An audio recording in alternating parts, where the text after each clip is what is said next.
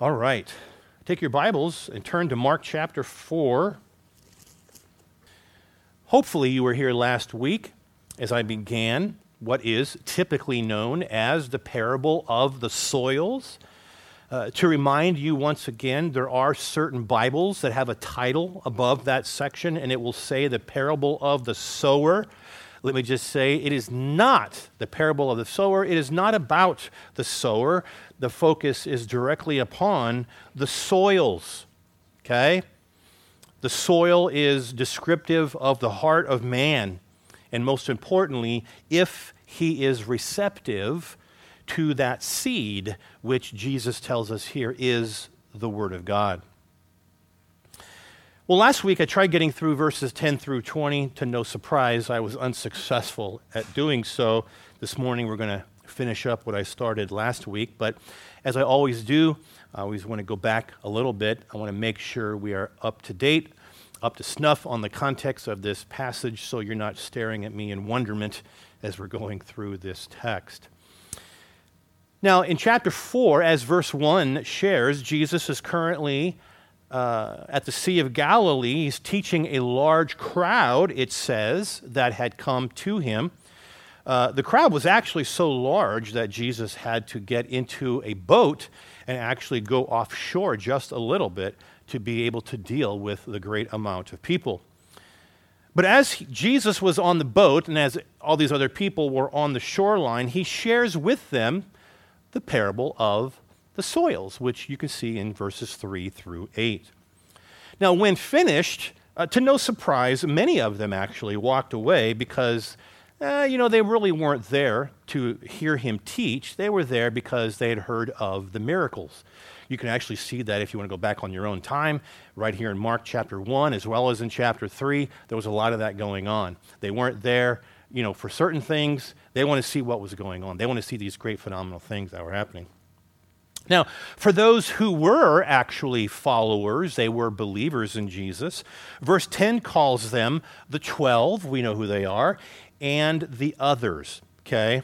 They did not want to stop with the parable. They wanted to hear the interpretation. You see, they believed Jesus was the Messiah. They believed that he spoke the truth, and they wanted to hear as much as they could. And therefore, verse 10 says, they go to Jesus when he was alone, looking for the meaning of the parable. Now, remember what the word parable means. Parabole is the Greek. The word parable simply means a side-by-side comparison. Makes sense. You think of right? Parallel lines. You think of things like that, right? It's a side-by-side comparison. And so you're trying to convey spiritual truth by placing it alongside a common life experience. Okay? Now, let's see what Jesus does with that in this text. Now, this morning what I want to do, a little different than last week, but I'm going to look at a piece of the parable. Okay, the parable is in verses 3 through 8, and then I'll look at the interpretation, which is below. Okay? So right now, I'm going to look at verse 3, and then I'm going to read verse 14, Mark chapter 4. Jesus says simply, listen, a farmer went out to sow his seed. The interpretation, back in verse 14, simply says, the farmer sows the word, or as Luke says, the word of God.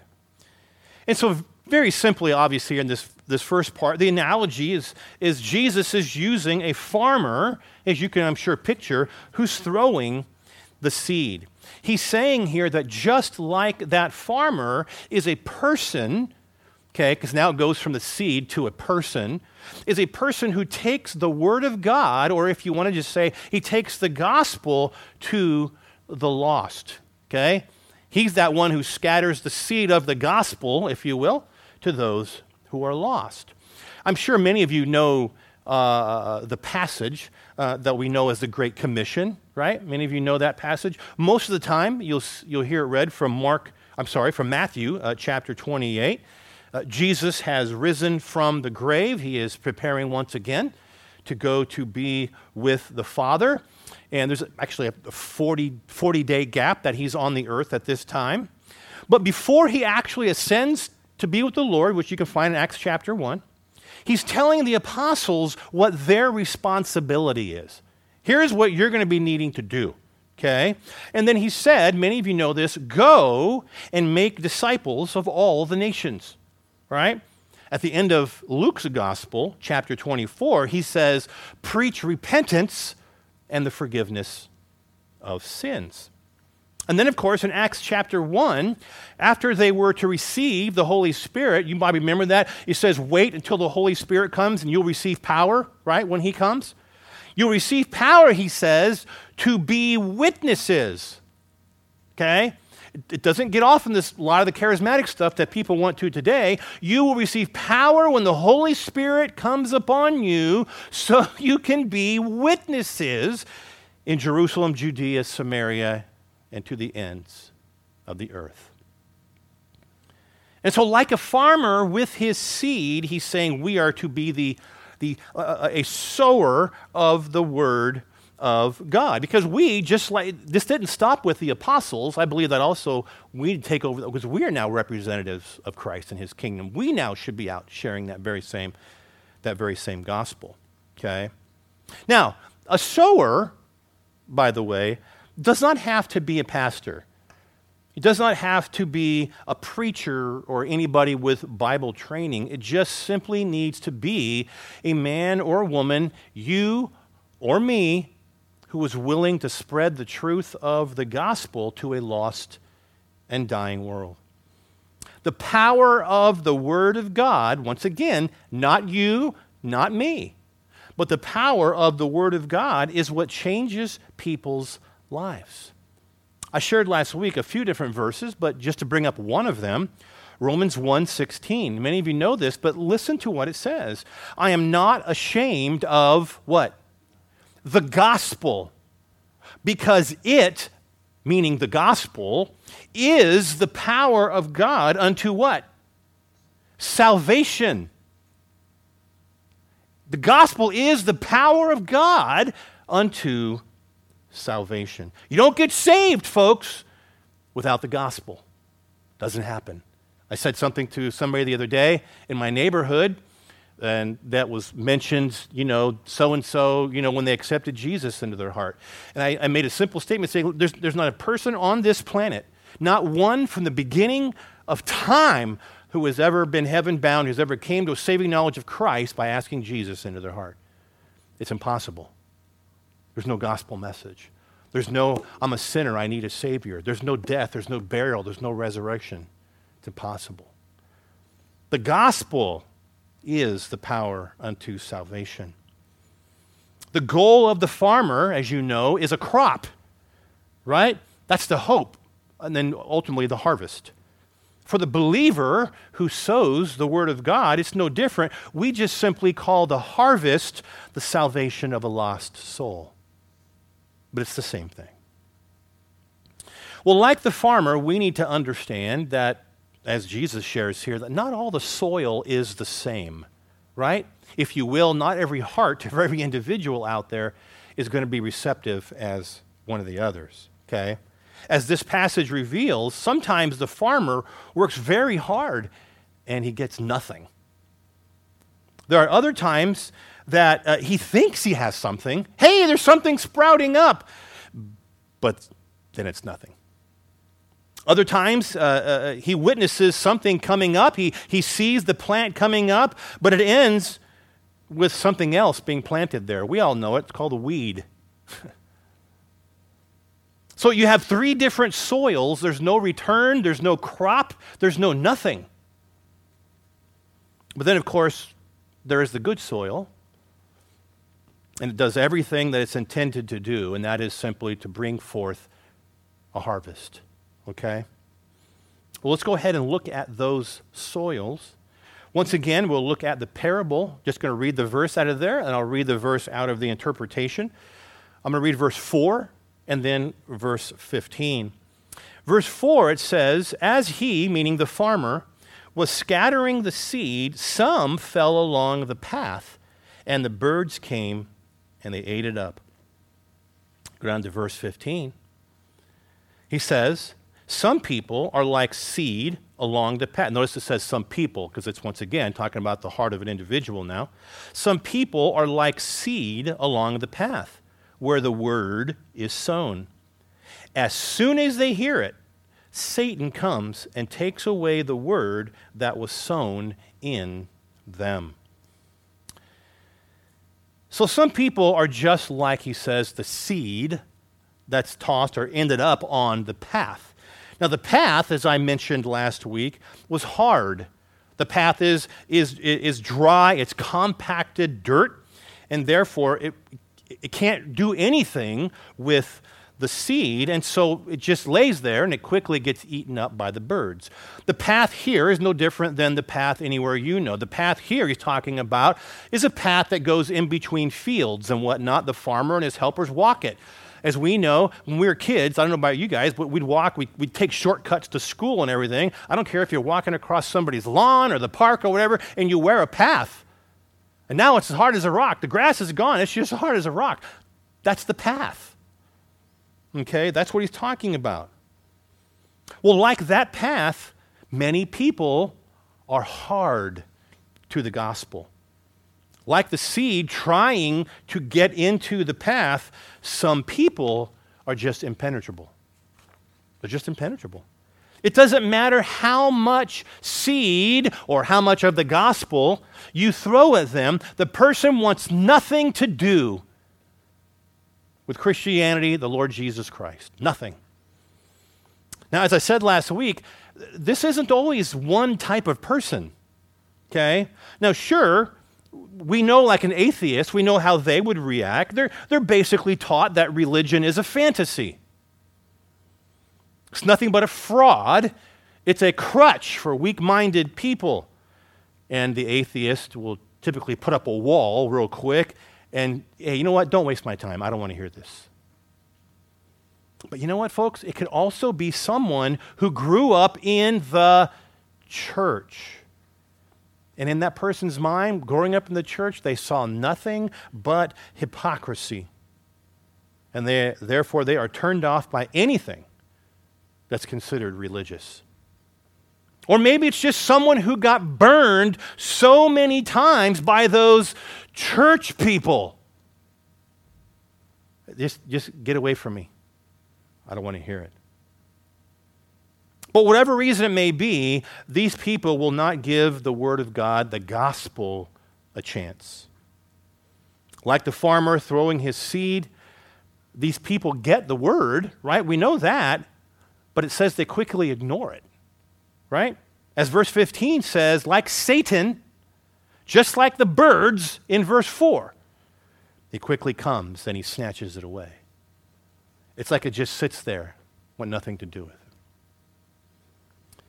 The second kind of soil that you might expect to see out in this world if you spread the word of God is what you're going to see in verses 5 and 6, and then verses 16 and 17.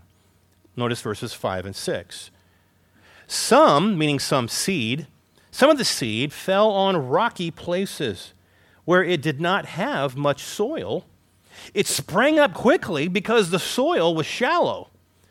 But when the sun came up, the plants were scorched and they withered because they had no root. Now, the interpretation of that is in verses 16 and 17. It says, others, like the seed sown on rocky places, they hear the word, and at once it says they receive it with joy. But he says, since they have no root, they last only a short time. When trouble or persecution comes because of the word, they quickly fall away. Israel, by the way, in case you didn't know this, was a place that was still known for an abundance of limestone. It's all throughout the country.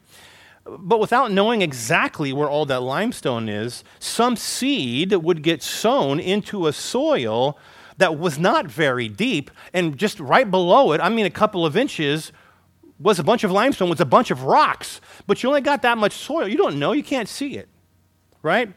Verse 5 says, because of that, because you got this little bit of soil with all these rocks below it, it sprang up quickly. Boom. Tossed the seed. Wow, look at that. I already got something coming up.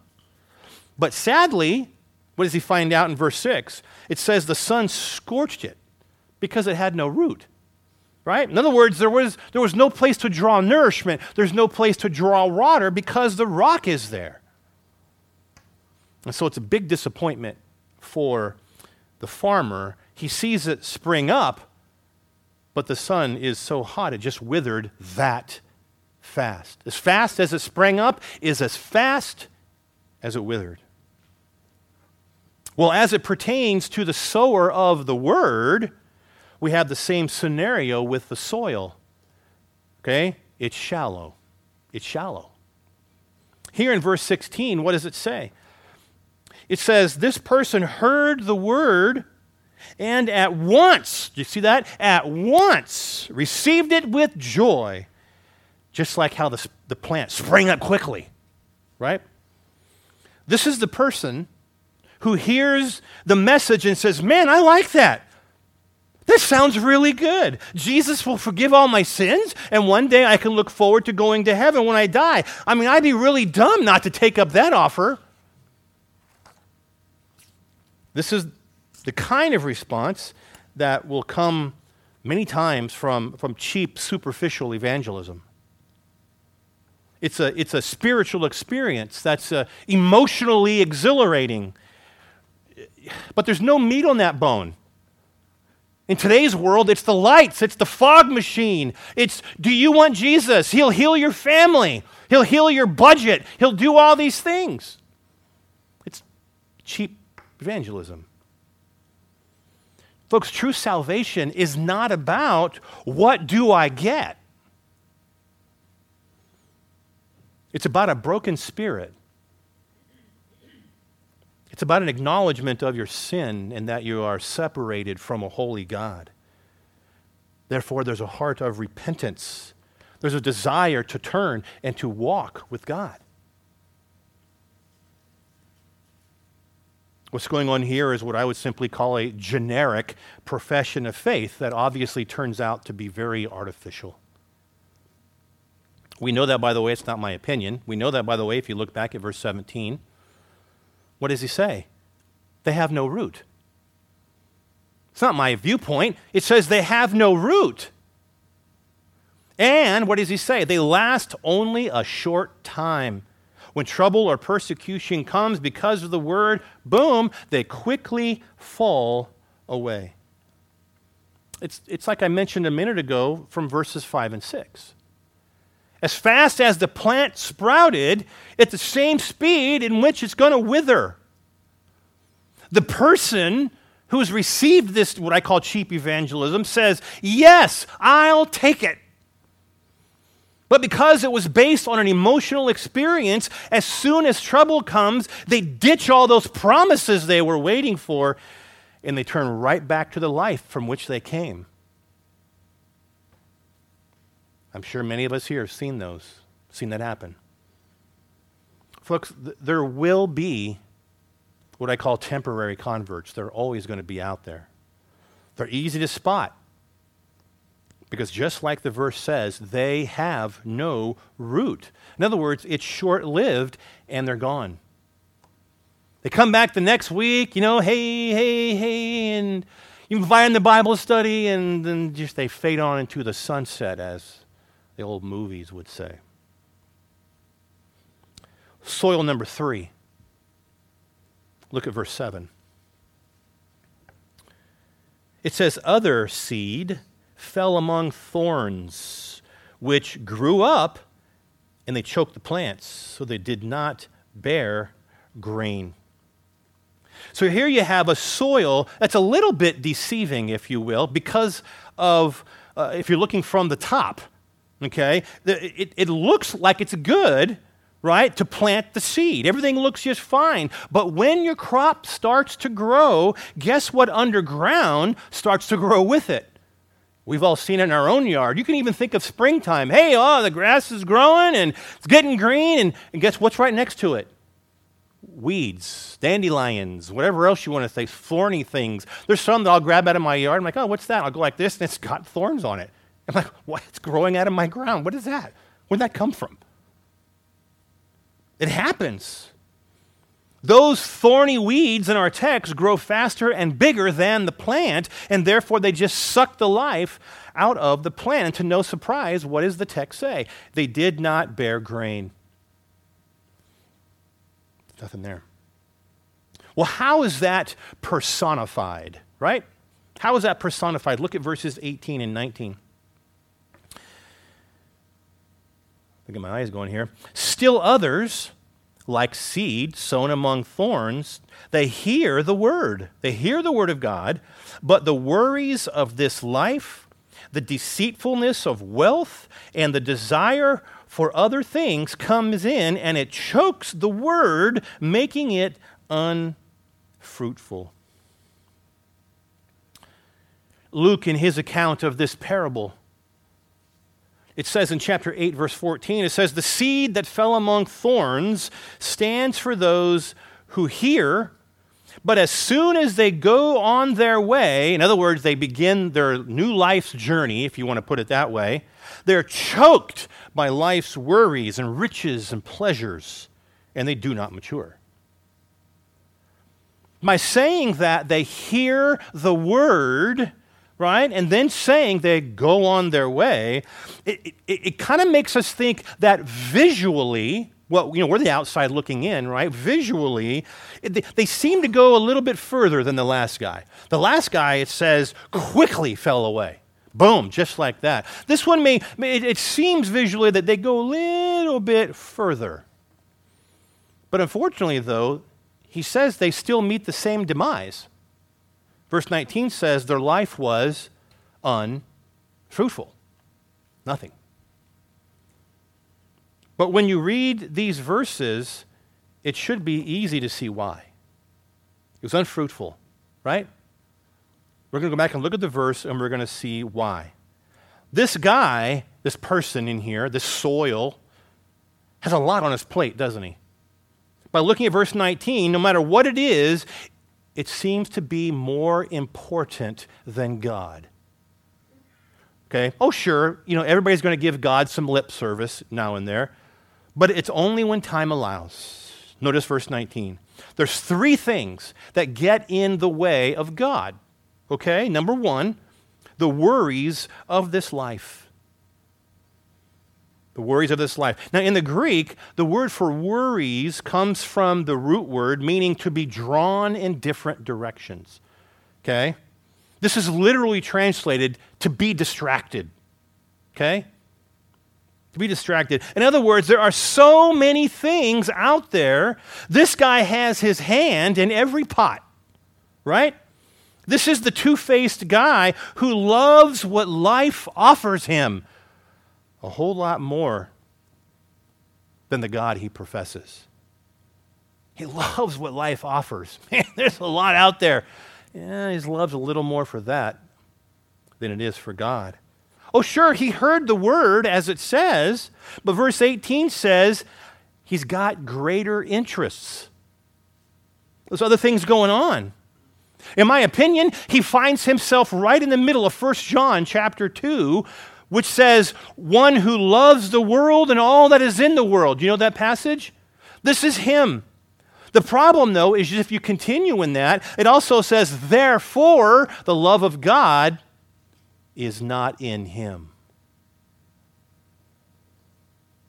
Folks, he has a preoccupied heart. There's not enough room to plant anything else in this man's soil, right? He's got his pot. He's got 3 different plants in it already. I don't really know if I got room to plant God there. So I'm not going to get to pay much attention to it. There's a lot of other stuff growing around there, right? Well, if that wasn't bad enough, verse 19 says he was deceived by wealth. In other words, wealth gave him a false sense of security. And so you can understand that's pretty high on his list. Money. Many of you know this, Matthew chapter 6, verses 19 through 24. He says, do not, he says, store up for yourselves treasures on earth, where moth and rust destroy, where thieves break in and steal. But, he says, store up for yourselves treasures in heaven, where moth and rust do not destroy, where thieves do not break in and steal. You notice this guy has that in reverse? It's like he's just flipped them around. I'm storing up for myself treasures on earth. And if I can even think about it later on, the whole God thing, stuff on the, in the heaven, we'll think about it later. He's got it in reverse, right? We all know what it says here, for where your treasure is, what? There your heart will be also. Think about that for a second. For where your treasure is, for where your focus is, right? What's your mind going? What do you desire? What's your thinking every day? Whatever that is truly what your heart is. Don't lie to yourself.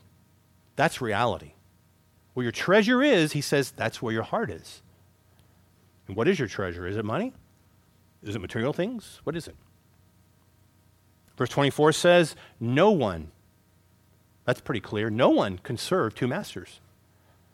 Either he will hate the one and he will love the other, or he will be devoted to the one and he will despise the other. You cannot serve both God and money. He didn't say don't do it. He says you cannot do it. You can't. You can't do both. Doesn't happen.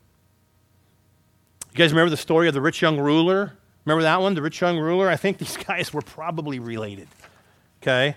Keep in mind that guy, the question that he asked Jesus, right? Hey, Jesus, what must I do to enter the kingdom of heaven? That was his question. Okay? What do I got to do to enter the kingdom of heaven? And Jesus eventually said, I don't want to go through the whole parable, but he eventually said, tell you what, if sell everything you got. Just sell it all, give all the money to the poor, and come and follow me. You remember his answer? He didn't give an answer. He went away sad, but that's the answer. He walked away sad. He didn't even give the answer. He just, oh man, and walked away.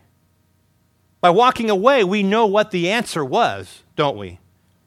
It's like he's saying, man, Jesus, I just asked you that question. What can I do to enter heaven? I'm interested in heaven, but I'm not that interested. This is the man in our text. I'm not saying it's the rich young ruler, no, but that's the mindset of the man in our text. There's still one more thing messing with him in verse 19. It says, the desire for other things. Basically, this is just all things that men crave in life. If you want to say it, it's anything that the first two didn't cover, it's whatever's left over. Everything that man craves. It's all about what I like. It's all about what I want, what I have to have, what can I buy, and on and on and on and on. Okay? Talking about God's provision in our own lives, Matthew 6:33 says, seek first the kingdom of God. This guy wasn't even, kingdom of God in this guy's world was barely pulling up the rear, okay? Seek first the kingdom of God and his righteousness, and then all these things will be added unto you. Once again, he's just talking about your basic provision of life. You see, folks, the distinguishing mark of the true Christian is his overriding love for God. If you love me, you'll keep my commands. If you love me, you'll be faithful. If you love me, you'll serve me. If you love me, you can fill in the blank. It's on and on. That's the overriding, distinguishing mark, your love for God. It's not an overriding desire for the things of the world. That's diametrically opposed to it. That, verse 19 says, will choke what little bit of the word that he originally consumed. There's too much. There's too much of the world. God's kind of getting in the way. And therefore, for the third straight time, the ultimate purpose of the sower was never fully revealed or realized. So let's be honest. Sometimes, folks, sharing the gospel can be disappointing. Can be, right? You're going to run into people whose heart is hard. It's just literally impenetrable. Other times, people seem to respond, right? But it's only on the surface. A week later, they're back to their old ways. Still others, they seem to give a verbal commitment, but you find out in only a short time, the things they love seems to possess more of their time. They love the world more than anything else. But the good news is, if you're persistent and you keep on, like the farmer, you will always find the soil that responds to the seed. Okay? Yes, year after year, there is always that time of frustration. I mean, holy smokes, with the farmer in this story here, there's only one of them that produces fruit. So there's some disappointment in this, right? But all that's outdone when you see the harvest, you see. I'm going to read verse 8, and then I'm going to read verse 20. And I want you to notice there's three things that are mentioned in each verse, okay? Verse 8 says, get my mind back over here. Still, other seed fell on good soil. It came up, number one. It grew, number two. And it produced a crop, multiplying 30, 60, or even 100 times. Verse 20. Others, like the seed sown on good soil, they hear the word, they accept it, and it produces a crop, 30, 60, or even 100 times what is sown. What's the one similarity in each of those three? It produced a crop. Each one of those verses says it produced a crop. How much crop, by the way, was produced out of the other soils combined? Nothing. Nothing. Right?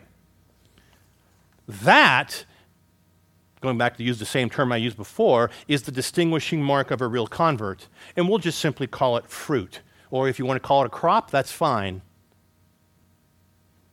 Matter of fact, if you back up one chapter in your Bible, chapter 3, verse 35, Jesus in this passage mentions his brothers and his sisters. Okay, look at chapter 3, verse 32. Here you have a crowd that was with Jesus. And the crowd says, "Hey, Jesus, your mother and your brothers are outside looking for you." And Jesus answers in verse 33, "Who are my mothers and my brothers?" he asked. And then he looked at those who were seated in the circle around him, and he said, "Here are my brother and my mother. Whoever does God's will is my brother and sister and mother." Did you catch that? Jesus says it is those who do the Father's will. To be a part of the family of God isn't just because someone threw seed at you and you gave some temporary emotional response. It's going to be evidenced in growth, or what the Bible calls a crop, or what the Bible calls fruit. It produces something. I'm sure you guys remember Matthew 7. Jesus says, listen, everybody. He says, "Not everyone who says to me, 'Lord, Lord,' will enter the kingdom of heaven." Emphasis on the word says. Not everyone who says to me, "Lord, Lord," but it's he who does the will of my Father. Did you catch that? Wow. It's not those who say, it's those who, once again, it goes back to what he says. He does the will of my Father. Ephesians 2:10. For we are God's workmanship. He says we're created in Christ Jesus to do good works, for which God prepared in advance for us to do. Folks, if you are a true believer, as we're looking at this soil, you're going to bear fruit. You're going to bear fruit. You're going to produce a crop. I'll put it this way theologically. For those God justifies, he also sanctifies. God doesn't just save you, justify you, and say, fruit, push, get out of here, you're on your own. If you're justified, he will sanctify you. You've heard me say it, folks, there's no such thing as an unfruitful or an unchanged Christian. Now listen, we are not all going to produce the same. So don't get me wrong. None of us are, walking here in the heavenly clouds like we're perfect people. We're not all the same, but there will always be a level of fruit in some Christian's life. John 15, verse 5, Jesus says, I'm the vine, you are the branches. He who abides in me will bear much fruit. But then he says, apart from me, or picture snipping the vine from the branches, apart from me, you can produce what? Nothing. Nothing. How much harvest came out of those other three soils? Nothing. Nothing. So for all this to happen, you and I have a little bit of a job to do.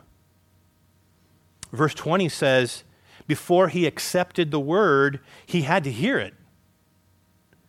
He had to hear it.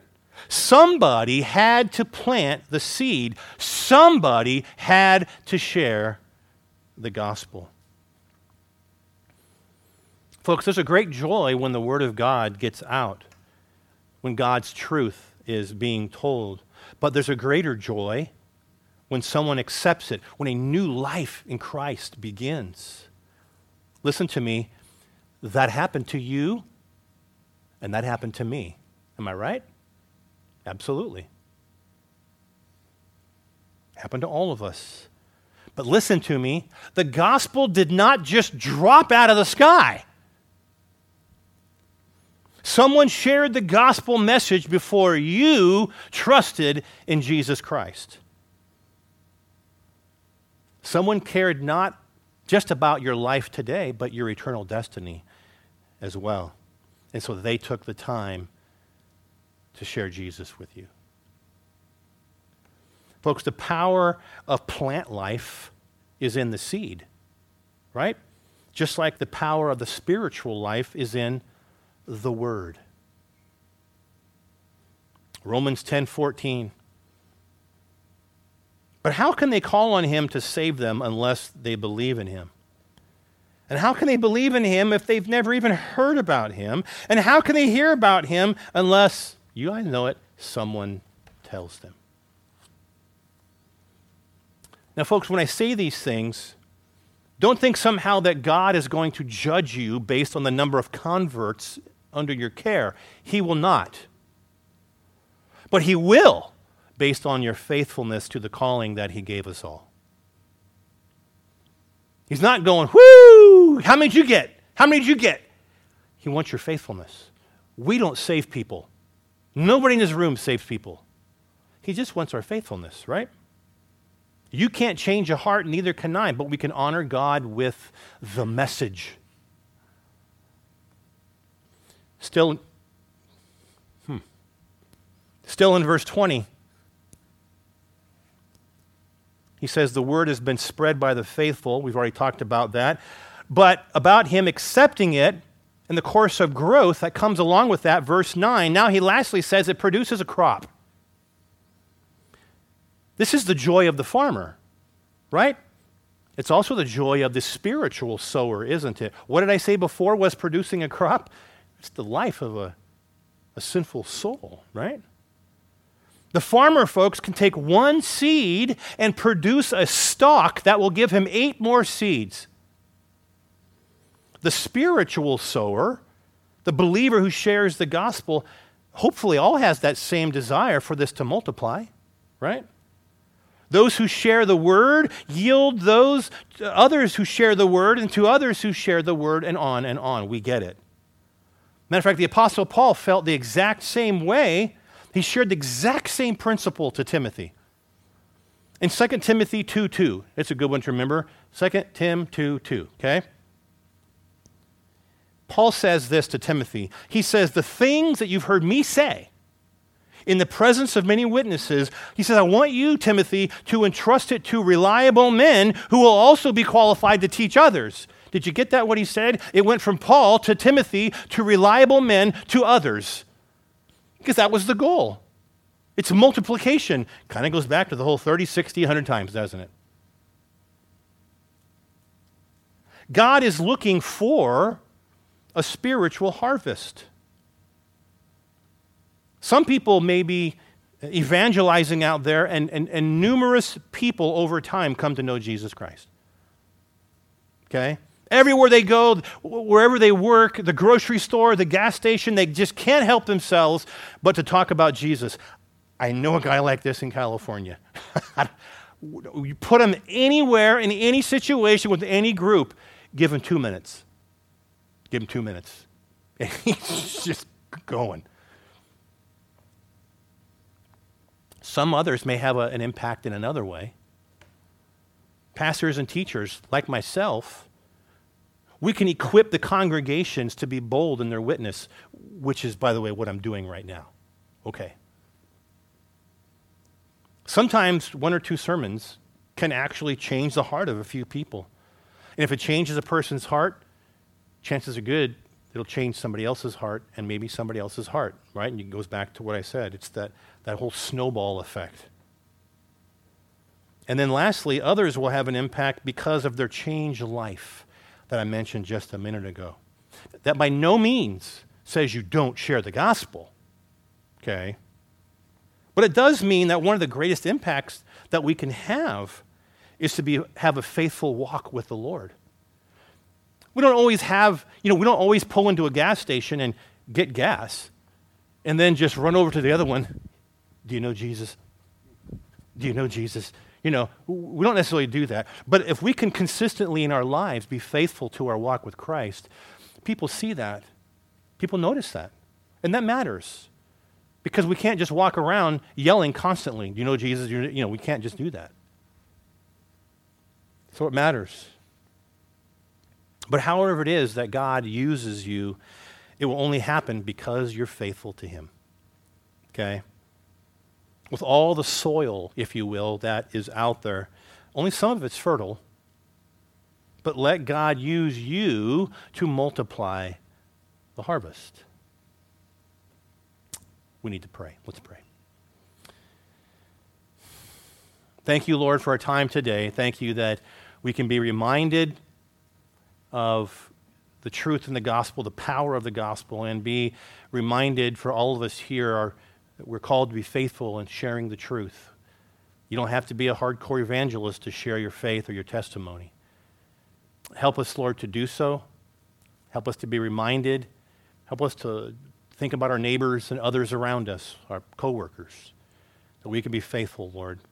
And Lord, we'll let you do the rest. It might be a hardened soil, but Lord, we don't know. We just want to do our job, and we'll let you take care of it because we don't save people. Thank you. In Jesus' name, amen.